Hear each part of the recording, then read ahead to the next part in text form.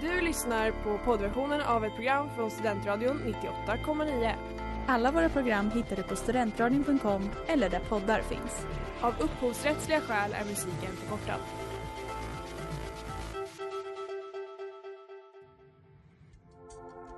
Letar ni efter någon som verkligen kan hudvård? Då är Lemors klinik något för er. Vi erbjuder våra kunder estetiska behandlingar för hudförbättring, hudföryngring och revitalisering.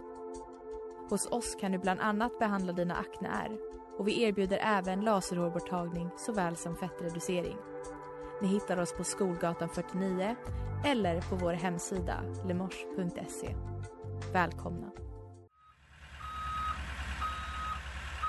Smeds, Cross och Entreprenad är en stolt sponsor av alla sändningar och program här på Studentradion 98,9. Hej och välkomna till Studentradion 98,9. Du lyssnar just nu på Arvids Psychedelic Breakfast. Jag heter David Berglund och är tillsammans med mina kollegor Arvid igen, Jakob Liv. Och vi är era guider ikväll. Vad har du läst upp nyss, Jakob? Det jag tänkte läsa upp Ja. Det var en liten dikt helt enkelt som lyder så här.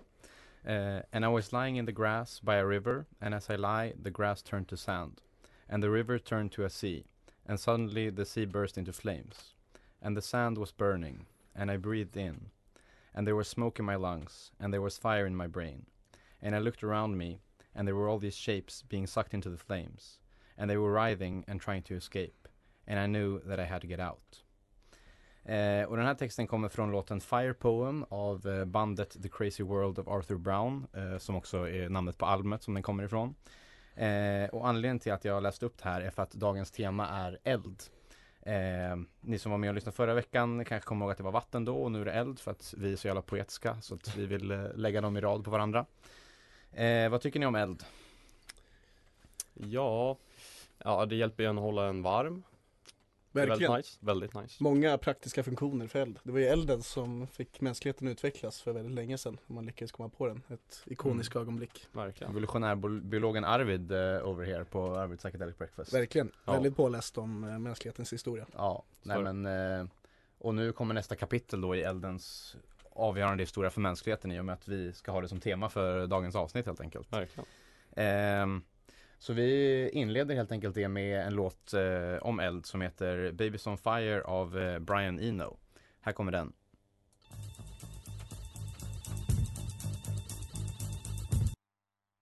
Det där var Babies on Fire av Brian Eno. Ni lyssnar på Arvid Psychedelic Breakfast på Studentradion 98,9. Och då var det dags för veckans band med Arvid. Mitt egna cement, då jag introducerar ett band som inte blev så mainstream och känt, men som jag definitivt tycker förtjänar det. Veckans band är The Crazy World of Arthur Brown. Deras frontman, Arthur Brown, är känd för sitt eklektiska beteende på scenen. Han brukade ha en metallhink på huvudet som var satt på eld, och väldigt mycket ansiktsmålningar. Man kan definitivt säga att Arthur Brown har ett stort inflytande på alla energiska sångare i senare heavy metal, allt från Alice Cooper till Bruce Dickinson.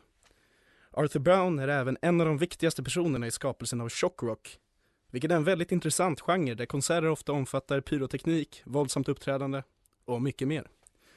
Skräckrock är den direkta svenska översättningen, vilket kanske hjälper er att måla upp en bild om vad det handlar om. Om det är någon artist som verkligen har dedikerat sig till temat eld så är det Arthur Brown som har gjort det. Arthur Brown är definitivt en mycket intressant individ, och albumet jag tänker fokusera på är The Crazy World of Arthur Brown, i vilket i hänsyn till veckans tema om eld är väldigt relevant. Albumet i sig är ett konceptalbum där det handlar om en huvudperson som kommer i kontakt med två eldgudar, The God of Hellfire och The God of Pure Fire. Albumet ger mycket utrymme för Arthur Brown att göra vad han vill. Han tar på sig olika alternativa personligheter, alltså eldgudarna, läser upp dikter, skriker halsen av sig och mycket, mycket mer. Det är helt enkelt en adrenalinfylld upplevelse att lyssna på albumet från start till slut. Något väldigt intressant med albumet är saknaden av elgitarr, vilket är ett väldigt fundamentalt instrument för psykedelisk rock och ärligt talat all rock generellt. Och något som är ännu mer bastant intressant i mina ögon är att albumet, trots saknaden av elgitarrer, lätt skulle kunna anses som proto-metal, alltså en föregångare till heavy metal då. Nyckeln till detta är Arthur Browns otroligt energiska uppträdande med trummor, orgel och piano i ett högt tempo. Detta leder allt som allt till en extremt psykedelisk atmosfär i albumet som jag gillar väldigt mycket. Och om man skulle välja en låt som sammanfattar allt jag sagt om The Crazy World of Arthur Brown så är det definitivt Fire. Den låten är också en adrenalinrush från start till början. Och saknaden av elgitarr verkar inte spela någon roll alls här faktiskt. Arthur Brown är the God of Hellfire i den här låten, vilket introduceras med den ikoniska openern I am the God of Hellfire and I bring you fire. Låten innan, som heter Fire Poem, som Jakob läste upp i början, handlar om en karaktär som blir uppmanad att söka eld för att nå self-discovery. Men till slutet av dikten börjar bli galen, och då kommer låten Fire direkt efter, där the God of Hellfire kommer in i huvudkaraktärens huvud. Alltså ett tecken på att han håller på att bli galen. I alla fall det jag tolkar det som.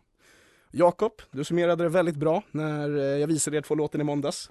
Du sa helt enkelt, den här låten var helt enkelt väldigt badass. Och ja, jag kan inget annat än att hålla med faktiskt. Och jag tycker definitivt det är dags att visa er kära lyssnare den med. Så här kommer Fire av The Crazy World of Arthur Brown. I am the God of Hellfire, and I bring you fire. Yes, det där var alltså Fire av The Crazy World of Arthur Brown. Nu är det dags för ett nytt segment som inte direkt är lite musikrelaterat. Men vi ska snacka lite film, lite fortfarande såklart på psykedeliskt och eldtemat. Vi ska snacka om filmen Spegeln, eller The Mirror på engelska, av den ryska regissören Andrei Tarkovsky, som många, däribland Ingmar Bergman, räknar som filmhistoriens bästa regissör. Och ja, vi har alla sett den här filmen och jag tänkte prata lite om hur den liksom fungerar psykedeliskt, hur man kan representera psykedelisk kultur i film as opposed to musik som vi snackar om nu. Verkligen. Det som jag tycker är mest psykedelisk med den är ju själva storyn, hur det liksom är, den är ju non-linear, det är liksom hoppar till massa olika tider hela tiden och olika scener, och det är svårt att få liksom fatta hur allt hänger ihop till en viss början, och det är just det som gör filmen så pass komplex. Det är verkligen en komplex film, det skulle jag säga är det specifika ordvalet alltså. Verkligen, och de här utdragna scenerna tycker jag också är helt fantastiska. Han gör verkligen magi där med kameran och kan stanna kvar i en scen jättelänge och även liksom, trots det beskriva vad som liksom, händer i scenen, och man missar liksom aldrig någonting även fast kameran pekar åt ett helt annat håll. Och han använder det på ett väldigt strategiskt sätt också för att dölja, alltså inte bara att visa att han döljer vissa saker, som till exempel den scenen som då har inspirerat oss att ta med den här filmen på eldtemat, för den kändaste scenen i den här filmen och en av de mest kända i filmhistorien är ju just en scen när huvudkaraktären minns tillbaka på sin barndom och när ett skjul brann ner i den lilla byn där han bodde i Sovjetunionen. Och då är det ju liksom en jättelång tagning som går från köket liksom där barnet går och sen ut hela vägen tills man ser elden, och den gömmer sig alltid i bakgrunden där liksom. Kameravinkeln är inte på den förrän till slutet, men man liksom hör sprakande ljud, man hör karaktärerna prata om den, men man ser den inte riktigt fullständigt, och sen när han väl vänder upp kameran liksom, nu har han döljt den här ett tag, när han väl visar den så blir det liksom en sån majestätisk liksom scen där med kompositionen och allting, och bara liksom uppenbarelsen av den. Verkligen, och det som just får den där filmen, eller den där scenen just att verkligen koppla till mig är just hur de bara står och verkligen observerar huset där. Alltså han tar, filmar genom hela huset. Och sen bara står de där och observerar medan det regnar ute och det bara brinner. Det är så otroligt vacker scen för det första. En av de vackraste man kan hitta i all filmhistoria enligt mig. Men just hur de bara står och observerar det brinnande skjulet. Och bara, det är verkligen let the picture speak. Alltså man låter verkligen bilden tala för scenen. Yes, det där var lite diskussion om Spegeln av Andrei Tarkovsky som vi djupt rekommenderar att ni som lyssnar går och tittar på. Nu är det dags för reklam.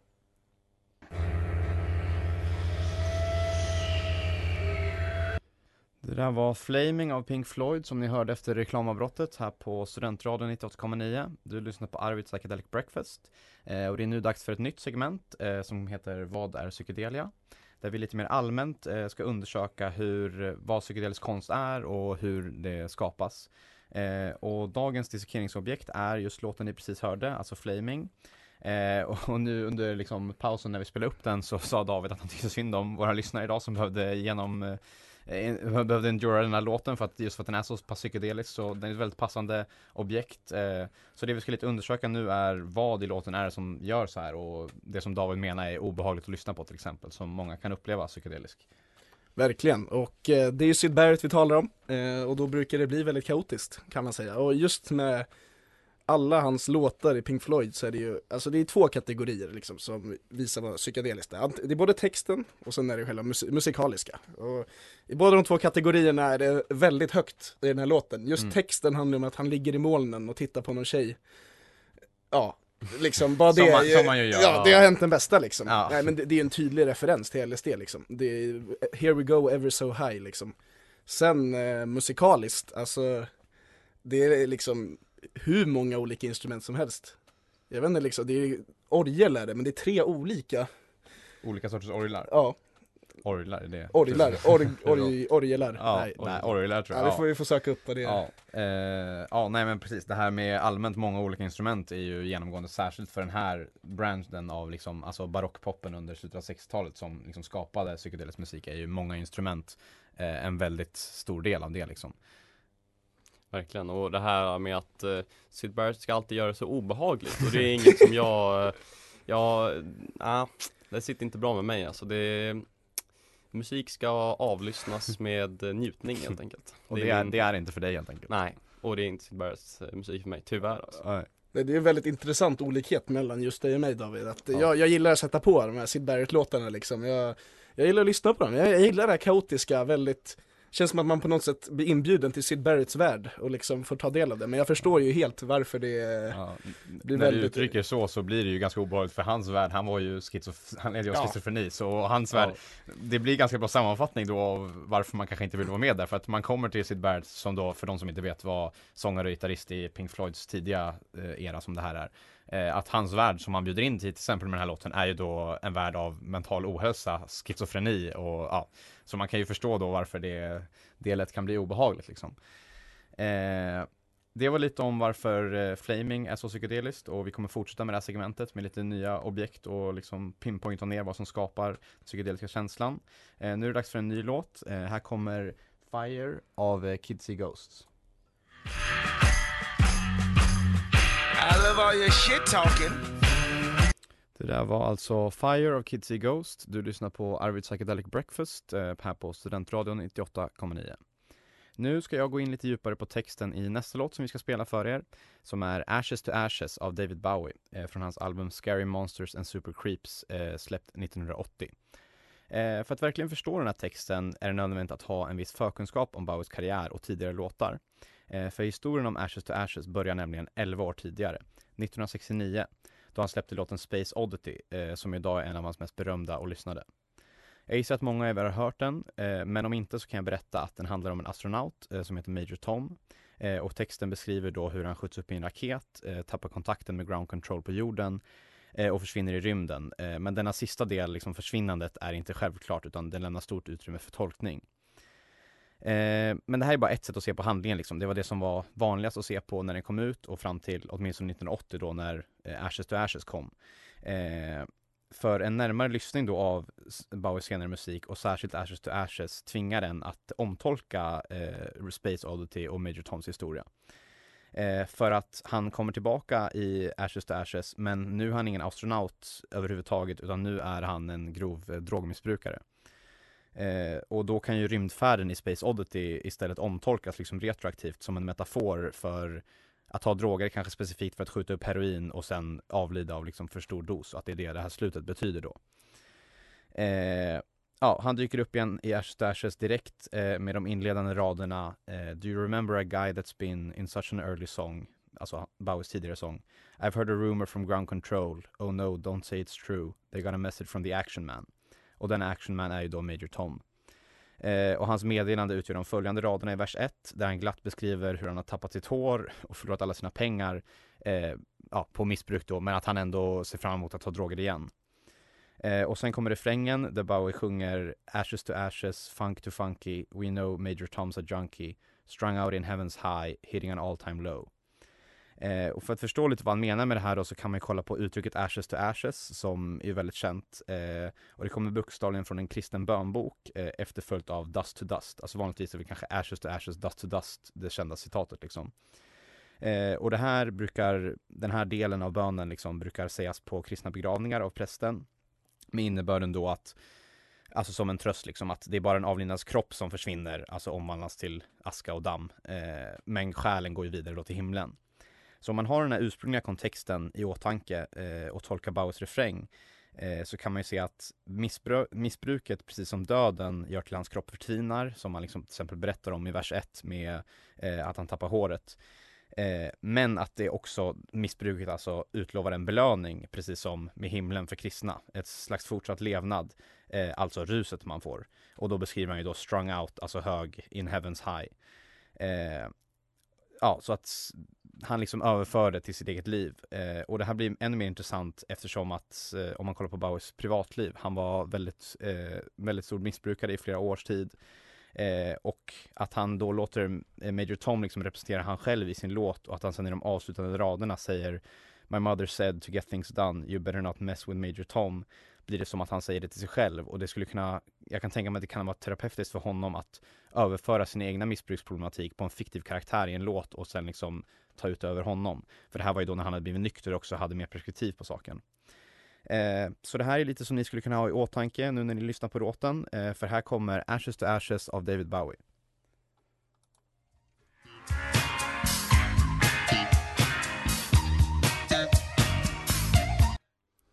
Ja, hej och välkomna tillbaks till Arvids Psychedelic Breakfast här på Studentradion 98,9. Om ni missade förra veckans avsnitt så klämde jag med ett riktigt nervöst voice crack. Så om ni vill höra det så är det bara att leta upp vårt poddavsnitt. Hoppningsvis så var det ju bara ett engångsfall, men man vet aldrig. I alla fall, nu ska jag göra en liten analys och även snacka lite allmänt om Mahavishnu Orchestra och deras album Birds of Fire. Och specifikt låten Birds of Fire från albumet. Jag kommer även snacka lite om originalbandets tråkiga avslut. Birds of Fire är en instrumentallåt skriven av Mahavishnus Orchestras gitarrist John McLaughlin. Låten har tidsignaturen 18 åttondelar, vilket betyder att bandet spelar 18 åttondelsnoter i varje takt. Krångligt, jag vet.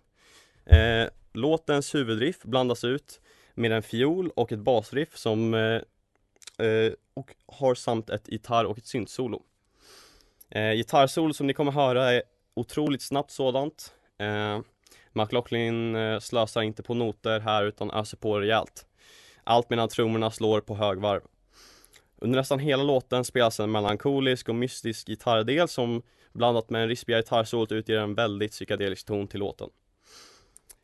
Ungefär mitt i låten sen kan man pusta ut lite när tempot saktar ner, och så börjar uppstigningen mot nästa del här med ett syntsolo som backas upp av en ivrig fiol som spelas av Jerry Goodman, som ni kan lyssna på sen. Det går nästan inte att urskilja om det här är ännu ett gitarrsolo eller en synt som spelar solot. Men det är Jan Hammer som är Mahavishnus Orchestras keyboardspelare. Och han gör ett utomordentligt jobb för att avspegla McLaughlins tidigare solo. Den här låten är verkligen essensen av fusion jazz. Och jag kan dra starka liknelser till en av mina absolut favoritartister, Frank Zappa, som var en mästare på gitarr. Och likt McLaughlin aldrig får slut på noter att spela och kan hålla på hur länge som helst. Albumet Birds of Fire släpptes 1973 och den dedikerades till McLaughlins vän och kollega Miles Davis, som ni hoppningsvis känner igen. Vid albumets release så höll McLaughlin på att spela in en collab med gitarrlegenden Carlos Santana 1973 och skulle därefter turnera med han för att promota deras album Love, Devotion, Surrender. Detta gjorde att McLaughlin precis missade första Mahavishnu-konserten för deras turné i Japan, vilket gjorde att han hade övat alldeles för lite, och efter flera jobbiga månader efter blev det slutet för ikonbandet Mahavishnu Orchestra, och deras originalband då splittrades i slut 1974 för att senare samma år gå upp igen och skapa upp bandet igen och ha med fler nya musiker då, inklusive Jean-Luc Ponty som spelade flera gånger med Frank Zappa. För att summera albumet kommer ett citat från Walter Kolosky som skrev om albumet i All About Jazz 2002. Han uttryckt sig som, och jag citerar: "Birds of Fire, which opens up the album, is a fusion classic. John McLaughlin scares the hell out of his guitar with his melodic convulsions. If you ever want to frighten a musical neophyte, turn your stereo up really loud and play the cover tune is guaranteed to send him or her fleeing. Här kommer nu den efterlängtade Birds of Fire av Mahavishnu Orchestra.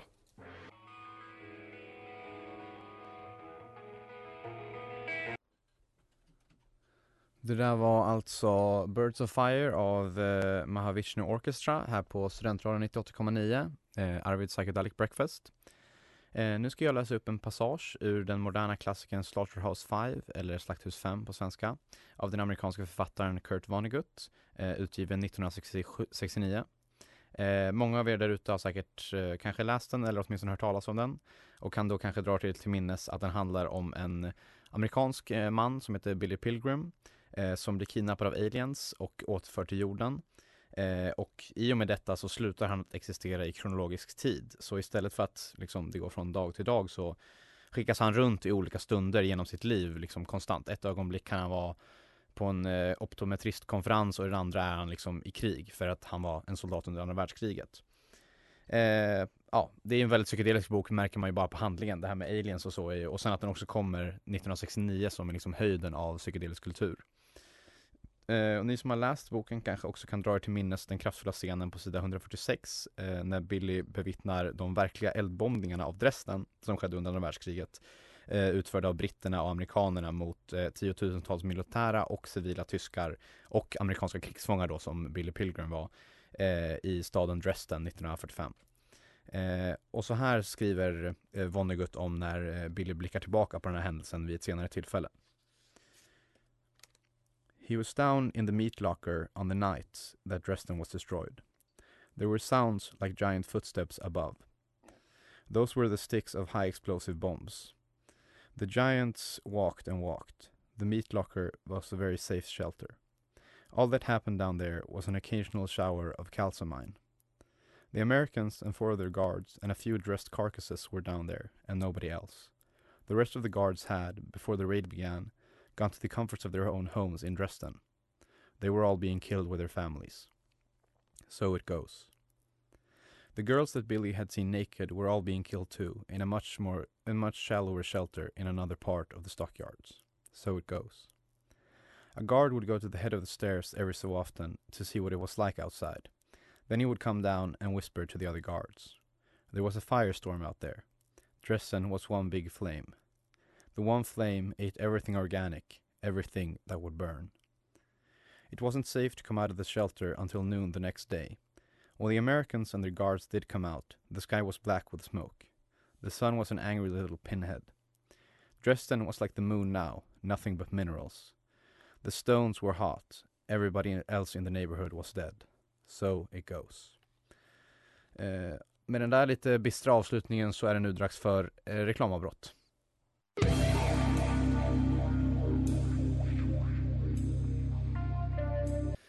Det där var alltså River of Liquid Fire här på Arvid Psychedelic Breakfast. Vår timme börjar lida mot sitt slut. Ja, någon spontan reaktion först på den här låten? Verkligen, alltså just Buckethead tycker jag är lite fun fact att 2 av våra artister idag, både Arthur Brown och Buckethead, har båda en metallhink på huvudet. I ett avsnitt på Arvid Psychedelic Breakfast måste vara första gången i radiohistorien som det har hänt 2 artister på samma program som har performat med hinkar på huvudet. Det känner jag mig rätt säker på. Verkligen, jag förväntar mig Guinness World Record att de kommer hit snart. De borde höra sig av sig, alltså any second now, verkligen. Det är bara att vänta in det. Men ja, som sagt, det börjar lida mot sitt slut, vår tid här, så vi vill bara tacka för alla som har lyssnat idag. Och också informera lite om programmet, att vi kommer lägga upp det här i en nästan fullständig version på Mixcloud, där man kan gå in och lyssna med låtarna. Man kan också lyssna på hemsidan studentradion.com, men då är låtarna bortklippta, men det kan man också göra. Vi har en Instagram-page, Arvid Psychedelic Breakfast, där vi postar lite grejer inför vad vi gör och så här, där man kan hålla koll på oss. Och där kommer vi också snart länka vår egna Spotify-lista, där vi lägger upp alla låtar vi spelar efter programmet vi har spelat dem, så att man själv kan gå in och hitta dem lättare och kanske lyssna på dem själv om man vill, liksom bara låtarna sådär. Men som avslutning så ska jag då avsluta den här Fire Poem som programmet nästan inleddes med. Bara nästan. Ja, bara nästan. And I looked above me and I saw a shape that was smiling down at me and beckoning, saying, "Come on home." And I raised myself, and I tried to get out of the flames. And I was getting higher and higher and higher and higher. And I reached out towards the shape. And as I reached out, the shape shattered. And my hands were empty. And I was falling. I was falling. I was falling into the flames. And I knew that I was gonna burn. I was gonna burn. Oh, it's so hot in here. Let me out. Please. Återigen väldigt muntra uppläsningar som vi gör här på Arvid Psychedelic Breakfast. Men det var i alla fall allt för idag. Tack till alla er som har lyssnat. Tack så jättemycket hörni. Tack så jättemycket. Du har lyssnat på poddversionen av ett program från Studentradion 98,9. Alla våra program hittar du på studentradion.com eller där poddar finns. Och kom ihåg, att lyssna fritt är stort, att lyssna rätt är större.